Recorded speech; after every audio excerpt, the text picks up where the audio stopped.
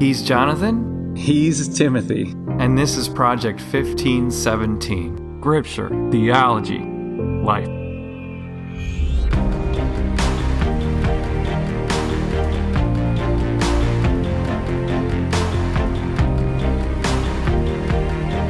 We have reached the end of our journey with Jude. We end on the highest and most brilliant views in the book. We end with a simple promise.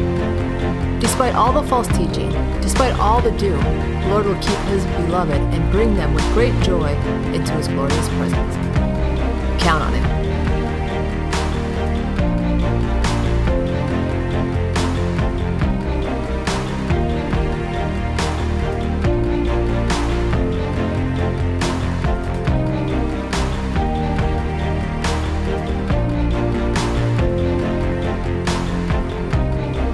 That loyalty, that faithfulness like Christ had for us. And there's so much. I hope our listeners are seeing this. I'm really moved by Jude here. For all these people, everybody, be merciful to those who doubt. Save others by snatching them from the fire. And even to this last group now, this would be the group of people who is totally bought all the way to their core, whatever these false teachings are about sexual immorality and things like that. They've just bought it. They're part of the false teachers group, etc. And even them, Jude says, even these people are not beyond redemption yet. They're not, we shouldn't just totally wash our hands of them. He says, to others, here's this third group, show mercy mixed with fear. So he adds this idea, like it's not just showing mercy. There also has to be an element of fear as we approach them, and to this extent, hating even the clothing stained by corrupted flesh. Now, there's a lot of things that might jump out at you there, but the first thing I want to comment on is this idea of hating. Now, first of all, like, whoa, that doesn't sound Christian. Christians love. Christians don't hate. What is going on there? But here's the thing. Like, if maybe we can deepen people's understanding of Christianity here. Here's the thing about love. God is a God of love. But there's also things that He hates. And His hate for things grows out of His love. Like, for example, if you love life, you're going to hate death. Am I right? Like your love of life is going to produce a hate of death. And if you know what's good and healing and right and is the will of God and it's beautiful and you treasure it to the bottom of your heart, there is the flip side to that you're going to look at something that's destructive and sinful and broken, and you're going to say that's a hateful thing. It's a wrong thing. Well, and he doesn't say hate people or something like that. He says hate clothing stained by sin. And there's nothing wrong with that's what we should do. Like look at that and say, I don't want to be a part of that. That grosses me out. But to the person and that's itself, the right term. To the person itself, it's to show mercy, to balance the whole thing out. And there, I want to follow through on your like it should gross us out. This Jude's talking about a sense of revulsion for sin when he talks about clothing stained by corrupted flesh.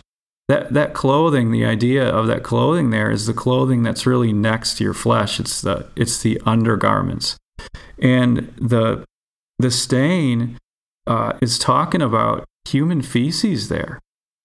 So maybe, it's that something unclean, like could be feces, could be like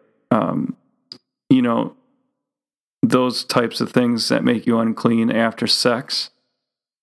Right. Though he's talking about those types of emissions, and he's saying, let that gross you out, because I'm grossed out right now. Right.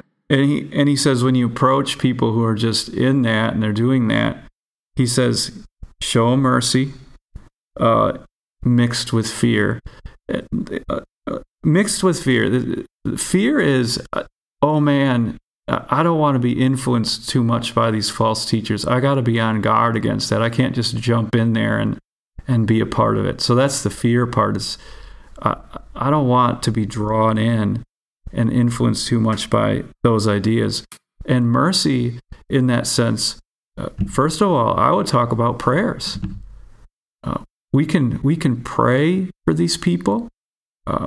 We can talk to these people. And as we do that, that's a profound act of mercy. And maybe our prayer is, Lord, draw people to repentance. Help people know the truth. Yeah. Ready for the doxology? I'm ready. This is the big culminating point of Jude's book, and I love that he's going to end it on this high note of keeping. So just a minute ago he said, keep yourselves in God's love, but now he's going to remind us like who's actually doing the keeping. So it says, by the way, Timothy, what's a doxology?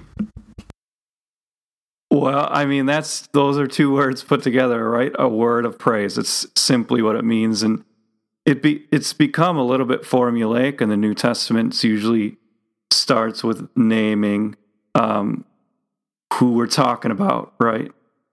And it moves to, like, it'll address time issues, like how long is this happening? And it'll name attributes that are worthy of praise, and then there's a closing sentence to it. So this is typically what a doxology, it's a little bit formulaic. Jude uses that formula here a little bit, but he has his own specific little twist to it to match his book. Should we read it?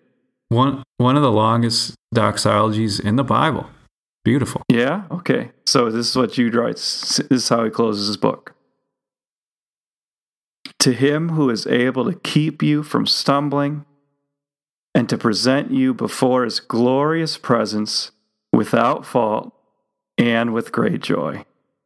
To the only God our Savior be glory, majesty, power, and authority through Jesus Christ our Lord, before all ages, now and forevermore. I'm smiling right now. Amen. Yeah. Amen. Yeah. Preach on, Jude. I'm so comforted right now. So comforted. To him who is able to keep you from stumbling. He's not only able, he wants to. He's going to keep us. He's not going to let any of you fall. Not me, not you, not anyone who's listening. He actually, in the original Greek, he actually strengthens that idea. I know the NIV translates it here, keep, and I'm not criticizing that, but the Greek idea there includes the idea of guarding. Sort of like a military term, like I'm gonna guard. He's posted sentries around you, and he's got a fortress around you of his love. He's going to keep you from stumbling, and he's going to present you before his glorious presence. Listen to this.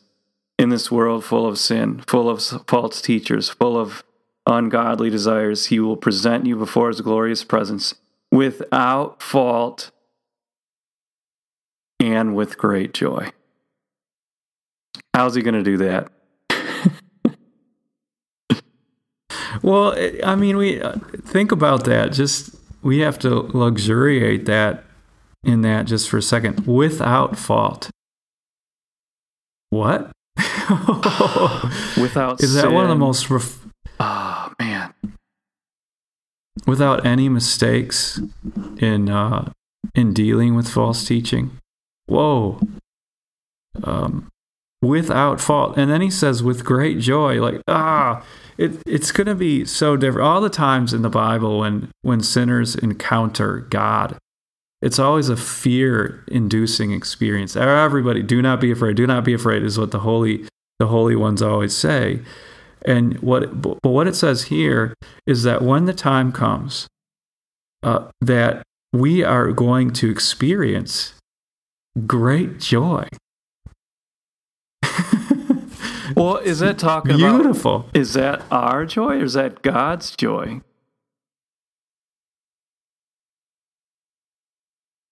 It's a great question.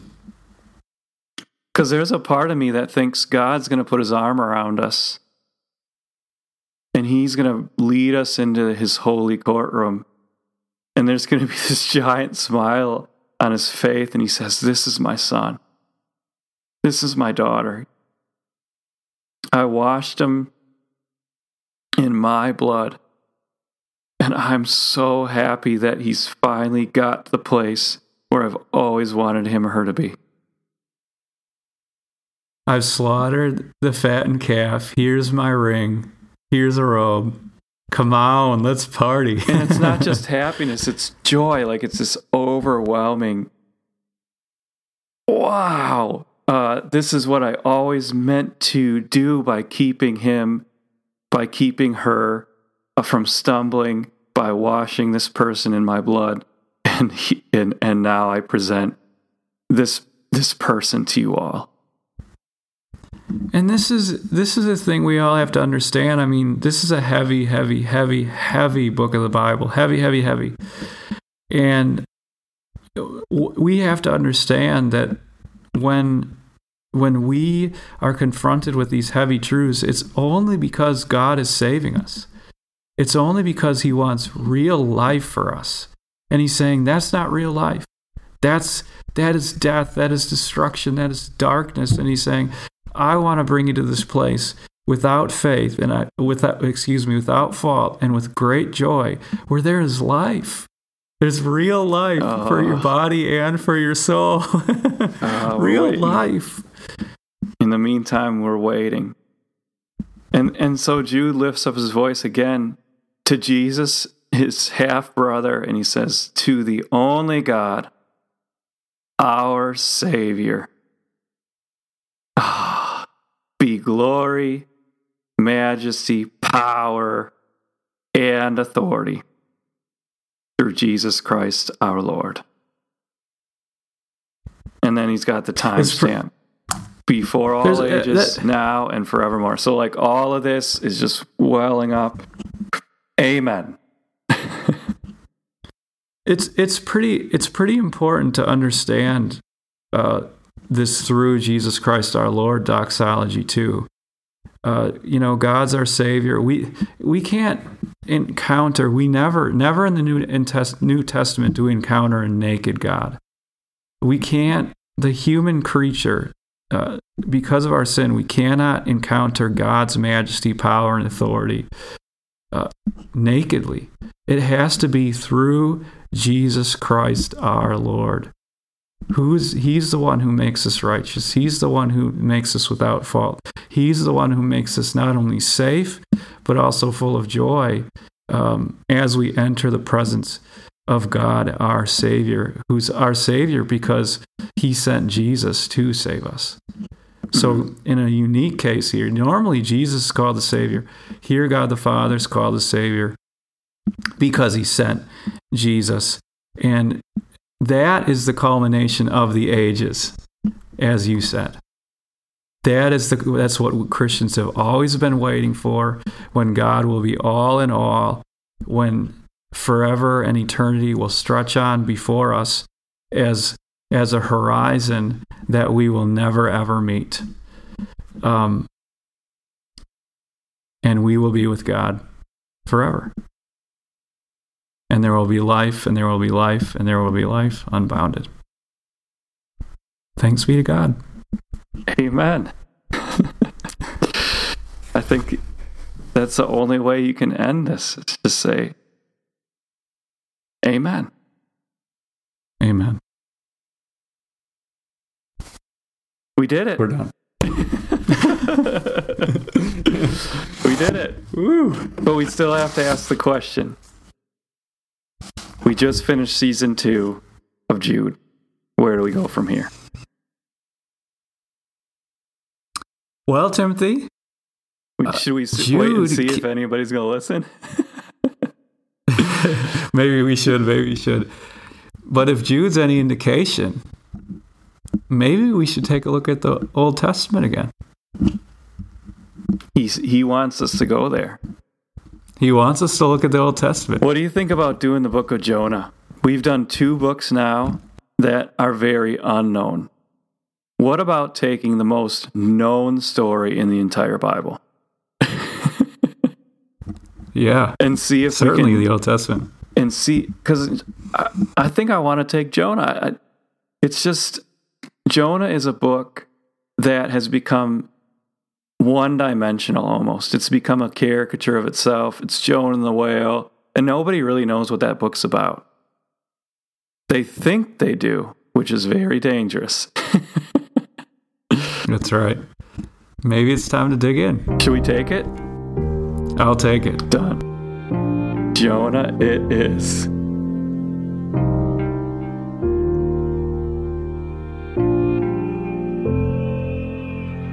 We are podcasting scripture one book of the Bible at a time.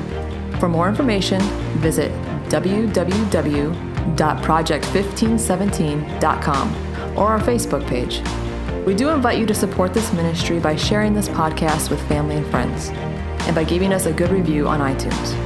You can also help with the costs of its production by giving a gift on our website. This is Project 1517. Scripture, Theology, Life.